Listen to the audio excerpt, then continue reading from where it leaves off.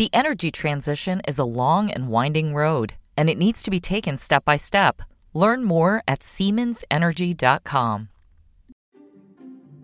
This is Barron's Live. Each weekday, we bring you live conversations from our newsrooms about what's moving the market right now. On this podcast, we take you inside those conversations, the stories, the ideas, and the stocks to watch so you can invest smarter. Now, let's dial in. Hello, everyone. Good afternoon and welcome to Barron's Live MarketWatch edition. My name is Arti Swaminathan and I am the housing reporter for MarketWatch. And I am your host for today. On today's episode, we're joined by Bess Freedman, who is the CEO of Brown Harris Stevens, and the company is a residential real estate firm that is headquartered in New York City. So welcome, Bess. Thank you, Arti. It's really my pleasure to be here with you. Thank you so much for having me. For sure, Bess, we have a lot of questions about the housing market, right? So it seems like since last June, a lot of things have continuously kept happening. So right now, people are like, okay, let's accept this new higher than usual mortgage rate scenario, but now they're not able to find options on the market. So what's going on? Give us the big picture here. So I think we are in what I would describe as a sea change from where we were. We had, post-pandemic, really low rates. We had really good inventory and people out there buying and selling. And now what has happened, rates have gone up. They've doubled, and inflation has gone up. And that's one of the reasons why we see rates going up. And so, because the Fed is trying to get them down by raising rates, and they've been able to do that. Inventory is much less. COVID inspired this buying frenzy, which inflated data to make it look like it was the best year ever in 2021. But that was inspired by this frenzy of low rates and people buying ad nauseum. And so we're in a much different environment. Rates are up. There's inflation. There's no inventory. What I say is today the market is now a disciplinarian, where it used to be like weekend at Bernie's. Everybody was just buying, taking risks and doing things. Today, people are much more cautious and everything is a lot more expensive. So the housing market has slowed down because of inventory, because of rates, because of inflation, all of those things, and the uncertainty overall, including the Silicon Valley Bank collapsing. I think, it just inspires a bit of uncertainty in the consumer, although I'm hoping that we don't have a lot of that. It's looking like that will be, only a few and not a lot. It just, we have to wait and see. I want to dig deeper into inventory in particular, because that's something that recently John Burns said that we're seeing multiple offers come back. That pandemic buying frenzy you're talking about, feeling hints of it coming through. Where are we seeing a low number of homes for sale? Are we feeling it in the New York market or more so in other markets? And has the market usually been this tight pre-pandemic? So, to answer your first questions about where we're seeing it, Connecticut is one of the markets where we're really stretched for inventory. And the real estate market is all about supply and demand, right? You have ample supply and demand together, then they intersect. You have a fluid, nice real estate market. But when you don't have enough supply and you have very high demand, there's a standstill. And so a place like Connecticut, which had ample inventory pre-pandemic, during the pandemic, a lot of people were leaving the city and going to Connecticut and buying. And so, the demand really increased and now supply has diminished, and that has stayed that way. Prices went up. And now, for example, I don't know if this number is still accurate. Recently, inventory in Darien, Connecticut was 17 homes on the market. Greenwich, there was something like 200 homes when there's usually 800 plus. So that's a market that's challenged right now. New York City, very different. We have decent supply, ample supply in New York City. And I would say we have decent demand. It's, been a pretty good fluid market. It's not what was in 2021, and everyone can't help but compare to that. But we're in a steady market today in New York City, and people are out there buying and selling, not at the same pace, but it's decent. It's good. It's good enough. And so I think that's good because we have the inventory. Is that the same thing happening on the luxury side of things? I'm curious because New York has been traditionally very luxurious market, and as well as Los Angeles. Is that the same inventory issue that's playing out on the higher end of things? Well, the luxury market is in New York City is different than everything else because that's discretionary. A lot of people are purchasing with all cash, if you can imagine, because they can, and they're not going to, get a mortgage, especially when they think rates have gone up. And they can pay all cash. And so that market has remained pretty steady. And we consider the luxury market 4 million and over. And there's a report, if there's any people out there who are interested in the New York market, you can sign up for this. It's called the Olshan Report. I love it. And it tells you how many contracts were signed over $4 million in New York City the week before. And that gives you an idea. And you can look at years before. And that market has been really good considering. The luxury market has been pretty good considering what is going on. Remember, RT, a lot of people made enormous sums of money during the pandemic. And so people are spending it in luxury markets. Palm Beach, there was just a sale for $175 million in Palm Beach. And so people are still spending a lot of money, and there are a lot of wealthy individuals out there. So I think luxury is in a pretty good place. So coming back to starter homes and sort of first home situation, a lot of home buyers are turning to new construction because that's where they're finding the inventory. The Association of Home Builders says that what used to be a tenth of, sales used to be a tenth, right? The share of the sales, and now it's a third. So they're really gaining a lot of market share. What are you seeing, and what is your perception? Is this like this tug is very interesting, right? Like this tug of war. So what are you seeing? As far as new homes construction goes, it depends. In New York City, people are kind of waiting. We're a little bit stalled. There are some great projects out there, and it's going to take some time because as you've probably been paying attention to, New York City, there's something called the 421A, and it's a tax abatement. It inspires, developers to build, and we are waiting to get the housing budget passed. I'm sure you read about what happened with the governor. So there's a lot of things that are in flux right now with building in New York City. But I do think, supply of new homes and the building costs and all those things because of inflation have gone up, and there's a little bit of a lag, and it depends on where you are. And people who are building these homes it has to make sense. It has to be affordable for them. They have to be able to make money to do it, or they're not going to do it. And when supplies got to be so expensive and labor got to be more expensive, I think there was a little bit of a holdback in that way. And so I think, New York City is still, as far as new development goes, there's still a good amount of supply, and there's still decent movement.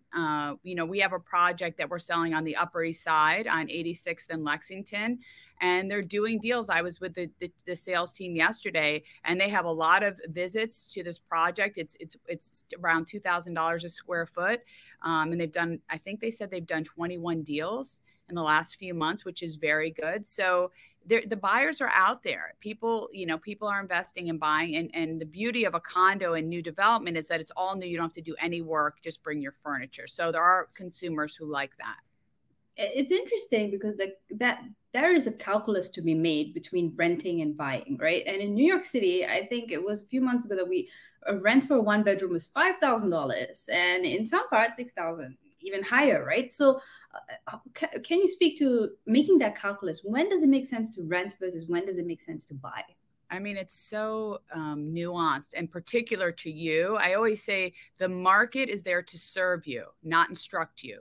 So it depends. I think if you are a young person and you have some savings, whatever they are, and you can afford to buy something, whether it's really small, it's a great way to start building wealth is to buy even a small studio versus rent. But some people are in transition and temporarily living in a place and don't know where they're going to be or what they want to do. It may make more sense just to rent for a year until you figure that out. Because when you rent, you're not building equity, you're not building intergenerational wealth. It's kind of just a temporary thing. It's more like dating. versus, when you buy a home, it is really more like a full commitment of marriage that you're really connecting to and believing in and putting everything behind it. So it depends on your situation. I think anybody who has a little bit of money and can do it should purchase if they can. I know not everybody's in that position. It's hard to come up with a down payment. But if you can do it, my kids know this because I say to them all the time, it's an incredible investment in yourself versus buying toys. That saying, the person that dies with the most toys is still dead, right? You just have a ton of toys. But when you leave behind real estate, you're really leaving behind, legacy experiences and something that's probably appreciated greatly in your lifetime. And I think that's a real gift that you can leave to your family, is a piece of property. I hear you on that, on not, savings for something that's meaningful, but you also mentioned it's pretty difficult to come up with a down payment. And, with home prices in some parts of the country still increasing, it can be hard. Are you seeing, buyers having trouble accessing mortgages from the first timers to the luxury end of things? Is anyone telling you we're having difficulty getting a mortgage loan? I haven't heard that, but it's obviously, I'm sure there's people that it's out of reach. Like you said, a lot of people to come up with a down payment. I mean, I'll be very candid here. When I, bought my first apartment before I was in real estate, we borrowed, my ex and I were now, we're not together anymore. But when we first purchased our apartment, we each borrowed a little bit of money from our parents to purchase this small apartment together. And I think a lot of people have to do that if they are lucky enough to be able to, but so many people can't. And I think it just depends. But if you do have a relative that you can borrow from, it's great. And it allows you to start building. And then eventually down the line, when you're able to, you can pay that family member back.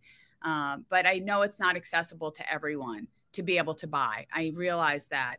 But it is, I think, part of the American dream. And I think over time, if you can, it's something that I think everybody should try to do because it's long-term, it's investing versus trading. It is something that you're really building something. And it's also, it's for consumption. It gives you a roof over your head. It's where you have dinners with your family. It's where experiences are shared. It's so many wonderful things. Housing, residential. It's such a special investment, I think. And it's not because it's my playbook. I know it's my playbook, but it's because I know it. Even before I was in this field, I knew that buying real estate was a great investment, and it has proven to be so. For sure. To the audience, I just want to send a reminder that if you put questions in and you submit questions, I will be able to ask Bess later on in the segment. So please submit them, anything that you want to ask her. So let's talk about mortgage rates. I think last I saw was at 6.5 for the 30-year fixed. Moody's told me last night that they expect it to fall to 5.5, and a lot of other groups are expecting the 5 number by 2024, some even by the end of the year. I don't know if you're in the mood to forecast mortgage rates, but do you think they'll go up? Do you think they'll go down? Because consumers are expecting them to go up. So can you give us some guidance on that? We're lucky enough to have a chief economist, Greg Heim, here, who is brilliant and gives us market reports and always gives us opinions on what he thinks. And he has suggested that he thinks eventually that rates will start to go down, maybe not this year, but next year. And, none of us, you can macro forecast what will be, but we know, one thing we do know, Arti, is that rates are not going back down to 2%. I think people have started to accept, one of my friends coined the phrase, the 6 handle. I think the 6 handle is where it will be, whether it's 5.5 or 6%, give or take, on a 30-year. I think that's the environment, the space we are going to be in for a while. And if we take history into account, not so long ago, rates were in the double digits. And people are paying 18%. So the fact that you're at 5.5 or 6, or you can get an ARM and get it even less, you're still in a decent arena when it comes to rates. Money is still relatively cheap. The challenge is that people were so used to money being free that now it's everything has gotten more expensive. a building that was throwing off a net operating income is worth more when rates are low. And now that rates have gone up, and the Fed did so slowly in a short period of time. They did incremental raises throughout this, many months, over a year period. And Howard Marks gave this description, which I thought was brilliant. And I think why we see a lot of people challenge is that if you put a frog in boiling hot water, it's going to jump out, right? Mm. And if you put a frog in warm water and just slowly turn it up for a period of time, it probably will just stay there. And that's kind of what happened with rates. They just slowly turned it up and people were kind of just there sitting, waiting. And I think that's why we're seeing somewhat of a detrimental impact on people, because people didn't hedge against rates and they didn't realize or didn't understand the impact that they would have. And we're seeing that with commercial real estate as well. And so it's going to take a little bit of time for that to work itself out in the market. It's interesting, though, because home prices, they appear to be climbing back up again. They went down a little bit, but now because of the inventory issue, they're going back up again, which doesn't really help the inflation fighting cause that the Fed is on. What do you think about that? I mean, what will it take for home prices to stabilize, if that is the right word? Real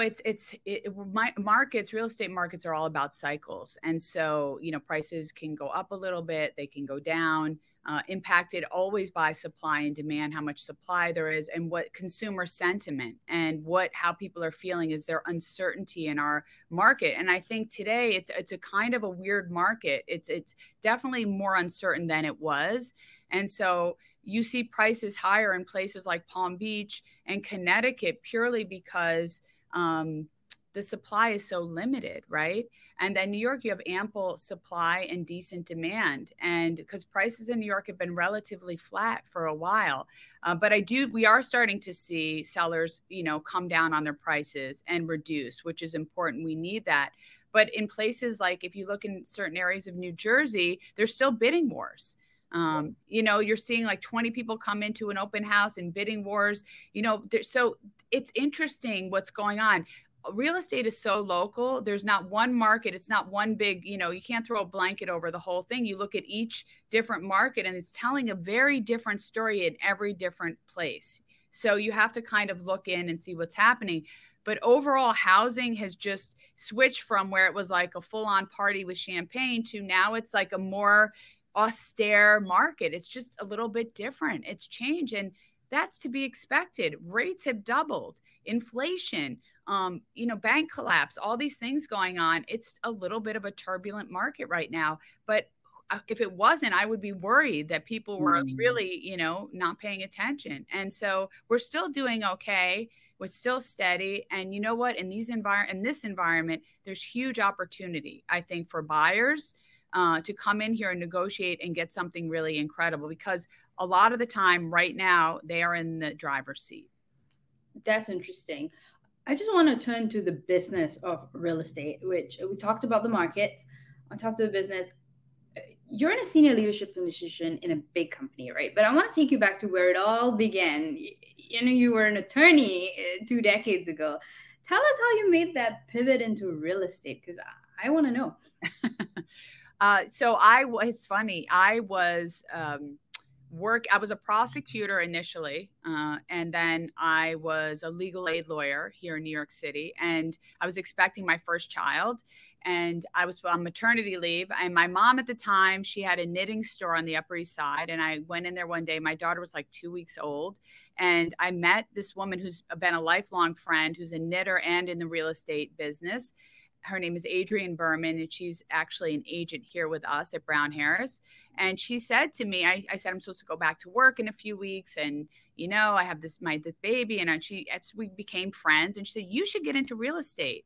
You'll have flexibility. You can make your own hours. You're a lawyer. You seem to have emotional intelligence. You'll do so well. And so I was working like rigid hours, a full work week, and I just did not want to. I had this, you have a baby, RT, you know what it's like. You have this little teeny person with you who's so small, and, to put her in daycare or whatever it would have been, I was challenged with that. So I thought I would take a chance and pivot and try something new. So I started in real estate 20 years ago, which gave me flexibility to work when I could work, when she was sleeping or when she was with her dad and that sort of thing. And I took off like a rocket ship because it was so entrepreneurial, and it's really whatever you put into it, you get out of it. And you show up, you're on time, you dress the part, you treat people well, you have ethics, you do all those things, and you can be deeply successful in real estate. But let me tell you, it is a hustle. Do not get fooled by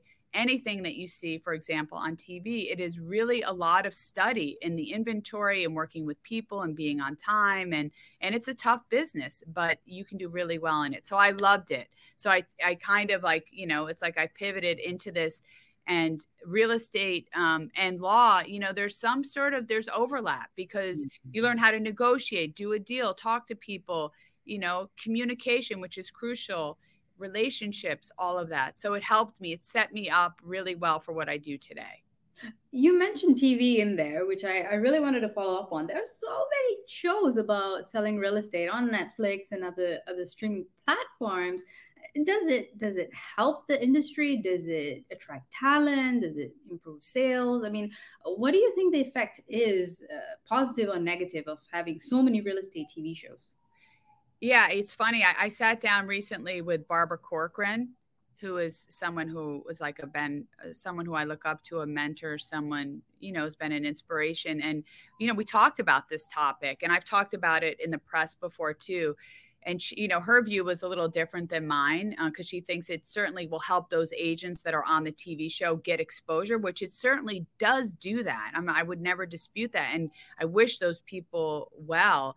What I do think the negatives are, and I've said this before, is that it really exploits and shows a side of our business that is not accurate. It makes it appear like you can dress well, have a fancy car, and you can get a deal done by, making a call or two. And then it shows you this like $300,000 commission check that you will be collecting by simply doing A, B, and C. And sometimes it looks unprofessional. And I think for the consumer, the perception is, wow, that looks really easy. Like, I'm going to wear a nice suit and I'll hire a driver, and you just collect these big checks. And it's really absolutely, I always say, people watch what the average real estate agent does, who's a serious professional, on a daily basis, they'd fall asleep.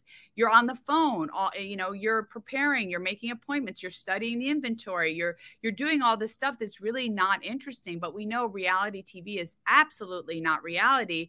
I ask you, you're a mom, you have a baby, do you think the depiction of like the housewives is what your life is like? Like, is that how you think your life is? Those shows are there for entertainment versus what real life is like. Nobody would really want to watch, me go home and read a book. I mean, that's not interesting. They want to see you get in a fist fight, flip a table over, get your makeup done, and, argue with people, because that's entertainment. So again, reality, I got off on a tangent, but reality TV shows are there. Let's just be clear. They're for entertainment, and they certainly give exposure to agents, and that can be good, but it also makes the consumer think what we do is not serious and it's fluff, and it really is serious. And if you take the job seriously, you're showing up every day, you're ethical, you call people back, you're on time, you're a professional. You're not, some goofball who's just looking to get money. You're focused on taking care of clients. And that's what real estate is about. It's relationships and hospitality. And that's what the show just doesn't show. And so it's okay. I have no hate for them. I just want people to have the facts. That's all. And yeah, I totally agree. And reality is a misnomer. It's based on reality, I suppose. Just one more question before we turn to some of the audience questions, because they've just been coming in fast and furious. I hope I'm not in trouble. No, it's they're interesting questions. So I guess, just to sum it up, like, how has the industry changed since you started? With a 2-week-old, oh my goodness, I'm so glad that you were able to make that pivot, have more time for your family. But how has the industry changed? Has it become more hectic? Has it become easier with technology? What has happened over the last 20 years with the industry? Yeah, it's such a good question, RT. The real estate industry has changed dramatically. Technology has improved incredibly. Although real estate was slow to embrace technology, it's gotten much better. And I think what that has done is empowered professionals to communicate easier. But you'd believe it or not, uh, today real estate is still very much what it was like 20 years ago in the way that it's relationship driven. We have many people who still want to talk on the phone, want to hear what you have to say. Very few people, I believe, are buying their home online. I think people need to go in, see it, smell it, touch it, understand it, know the neighborhood. It is not something that you're going to do online, although I think some companies would have you believe that it's not the case. And what we do is highly personal, because you're sometimes talking to people when they just lost a loved one and they have to sell a parent's home, or they're going through a divorce, or they just got married. We are connecting with people at pivotal times in their lives. So that has not changed, which makes what we do so sacred. But the real estate, the technology has improved greatly, which just makes it transparent, faster, and better. And so that has been good in that regard. And I think, margins have gotten narrower over time because companies have come in and offered a lot to agents and has made it more challenging. But, quality and brand and professionalism still are always attractive to agents. And, as you know, we're privately held, and we're celebrating 150 years in business. So, I always say old school is the best school. So I'm proud of that we've been around for a long time. I think it's also like I wouldn't want to rent or buy a place without seeing it, and I want to meet my realtor face to face. I want to meet these people face to face. So, and I think a lot of people might be like that. But turning to audience questions, so the first question comes from Samir, who is talking about the conversion that people are trying to convert offices people aren't using into residential properties. Will that help address the supply shortage? What do you think about this? Seems to catch a lot of interest in, especially in New York and a little bit on the West Coast. But what do you think about this? Do you think this will work? I mean, I love the concept. It's always the devil is in the details. I think it's a great idea because we could use, a lot of this like Class C, these office buildings, Class C and B, they're outdated, need renovating and all those things. If no one's coming into the office, why not convert them and use them for a rental building, some sort of residential? And I was last week did a sort of a discussion with Marty Berger from Silverstein Properties, and they're in the process of doing one of these. But I do think it's a great idea, but it offers challenges because there's zoning issues, structural issues. The buildings are not built, they haven't been made or designed for residential use. So you have to figure that out. And I also think the big one is really that interest rates are so, have gone up so much. Everything has gotten to be so much more expensive for everyone that I think it also has to make financial sense for people to do it. I love the idea, but I think it's an execution that will be very hard. And, it's great Silverstein is doing this, and I hope there's more that can do it and will do it. It would be a great use of that space. But I think it's not like everything, we try to make things simplified by tweeting out a sentence and saying, well, this will solve the whole problem. But we both know that everything in the world really meaningful is complicated and nuanced and requires a lot of thought and effort, and execution is key here. And I think it's harder than it sounds. Just to follow up there, I know that in New York we have some buildings that were industrial buildings, huge ceilings, huge lofts that were converted to residential property. So I would say it has been done before. Is that fair to say?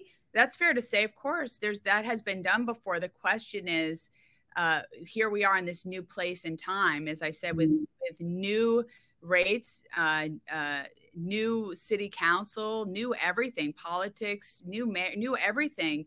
And so it's just a different landscape. Can it be done? Of course, it's being done. The question is at the velocity and how much, and that's something that we'll have to see. But I would love to see more people get involved and try to do it. It just has to make financial sense, or no one's going to do it otherwise. We have a question here from Rita and Alvaro about price drops, and Rita basically made this comment that there are a lot of people moving from the north to the south, particularly from New York to Florida. We've heard that. We've seen that headline so many times.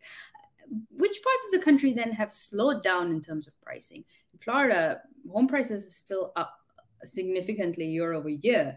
So I'm just curious, like with this sort of movement, do you think it will reset, or do you think there are going to be some opportunities to buy in some of these places?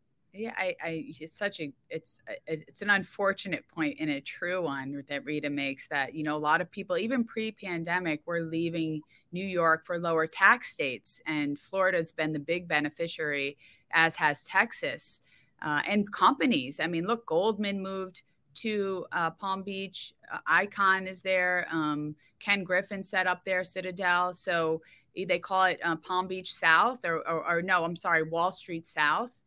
So a lot of people are leaving what they find to be too high a tax state for lower. And so, yeah, there's opportunities. I think there was an article already in the Journal a few months ago, maybe, about the great divide between the East and West Coast, and how now, on the West Coast, there's a lot of opportunity with real estate because of what's happened with tech and all the layoffs, and now all the opportunities, and the fact that rates have gone up. And so I think there could be opportunity definitely on the West Coast and in different areas, different parts of the country. It just depends on what's going on with supply and demand, which is also so local. So I think you have to look at, where you are and where you want to be and what would make sense for you. Jeff has a question about rule of thumb that people used to have and whether that's changed. So before, when you used to buy a house, you should factor in the fact that it's 3 times your annual salary. I don't know if you've heard that rule of thumb. I'm sure you have. I've heard that before, sure. Has that changed now? Has that calculation changed with everything that's happening from rates to prices?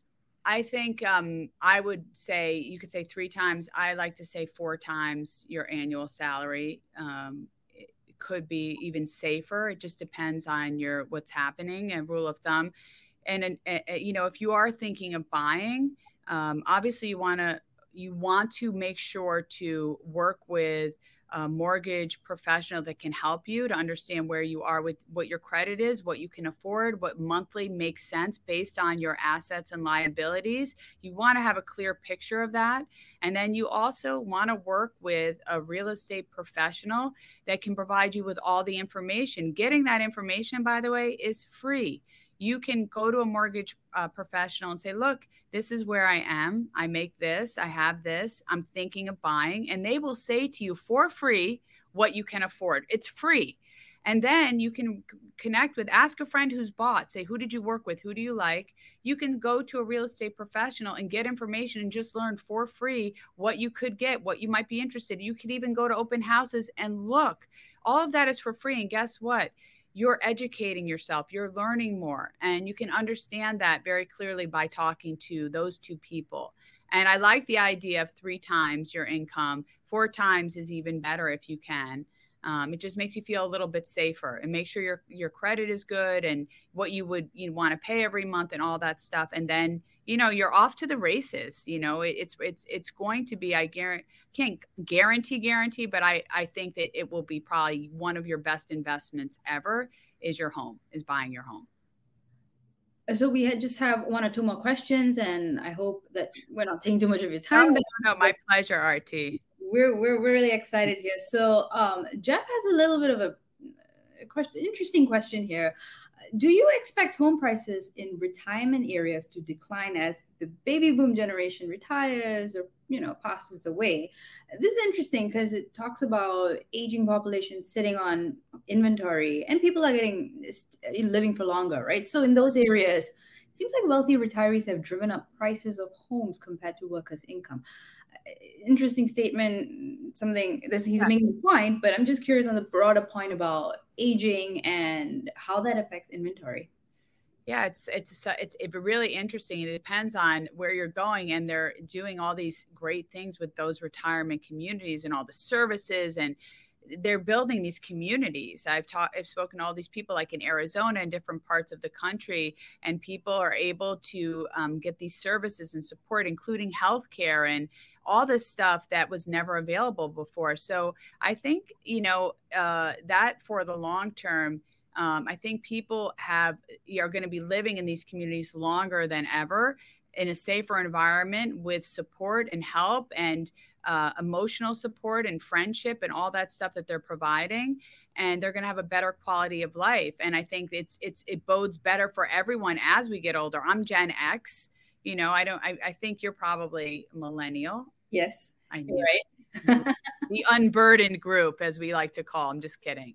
But I think that those retirement communities, it's interesting. It will be interesting to see how that pans out. But yes, people are living longer, and those communities are providing so much better services than they were in the past, and giving so much more to people who are there, who will stay there now for longer periods of time. So we will just have to see. It's interesting. A few months ago, I attended the builder show in Vegas, and this is one of the areas where builders are pretty bullish on, because people are getting older and living longer. So it's interesting. And then I want to end with a question about, what has got you excited about the rest of the year? You mentioned Gen Z, Gen Z buying more homes. Does that excite you? Or, I'm curious. I think right now, so many different things have me excited because I do think we have huge opportunity in this environment. When there's uncertainty, there's always opportunity. I think, we're seeing millennials as the largest segment of the home buyers today, which I was just talking to friends about this last night. In the past, that wasn't the case. Millennials were focused deeply on experiences versus committing to things. Overall, that's a generalization. And now we're seeing millennials really get in, invest, believe in the home buying process, which is excellent, I think, for us, because we want people to believe in that. It's a great way for them to invest in the long term, and for their future, they're leaving something potentially to their family. So I think Gen Z, are they today buying? I don't know. Gen Z is, I think, below 25. Yeah. I think there may be a little bit of that. It's too soon. I think millennials are, taking up most of the space when it comes to that. And Gen Z soon will hopefully get in there. I have 2 Gen Zers. So, and they're not yet ready to be they're not anywhere near buying. But I think, I'm excited about the fact that, it's, even though we have been in a challenging environment, I do feel like things have calmed down a bit. Inflation has, come down. There's less hysteria. People are out there buying and selling. The market has been stable, and there's somewhat a level of a decent optimism despite all the chaos that's going on. So, good markets, bad markets, people continue to buy and sell because, as I said, the market is there to serve you and serve what you need. And so we've been through, after 9/11, the real estate market, there's a little pause, and then we picked up and did fine. After the global financial crisis, same thing. After the pandemic, people were saying New York is out, forget it, it's over, lights out for New York City. Still the talent capital of the world. People come back. So it's about resilience and getting up. It's not getting knocked down. It's that you get up every time after. And real estate is one of those long-term investments that people believe in. It's been like that forever, and I don't expect that to change anytime soon. People always need a place to live, right? So you need shelter. You have to have a roof over your head. And it's not only, it serves 2 purposes. It's for consumption, right? You have a roof over, plus you're investing in something. And, so I always say you can't live in your stock portfolio, but you live in your home. You raise a family there. If you decide to have a family there, you have experiences, it's sacred. It's your place to just do what you have to do. And that's why I'm so fortunate to work in this industry. I love it. On that note, that's all the time we have for today. Thank you so much for being here, Bess. This is a great conversation, and really glad to meet you. We hope that you, audience, will listen to our next episode tomorrow. Barron's Deputy Editor Alex Yule and Senior Technology Writer Tae Kim will discuss the outlook for tech companies and individual stocks. Thank you for listening. Stay safe and have a good day. The energy transition is a long and winding road, and it needs to be taken step by step. Learn more at SiemensEnergy.com.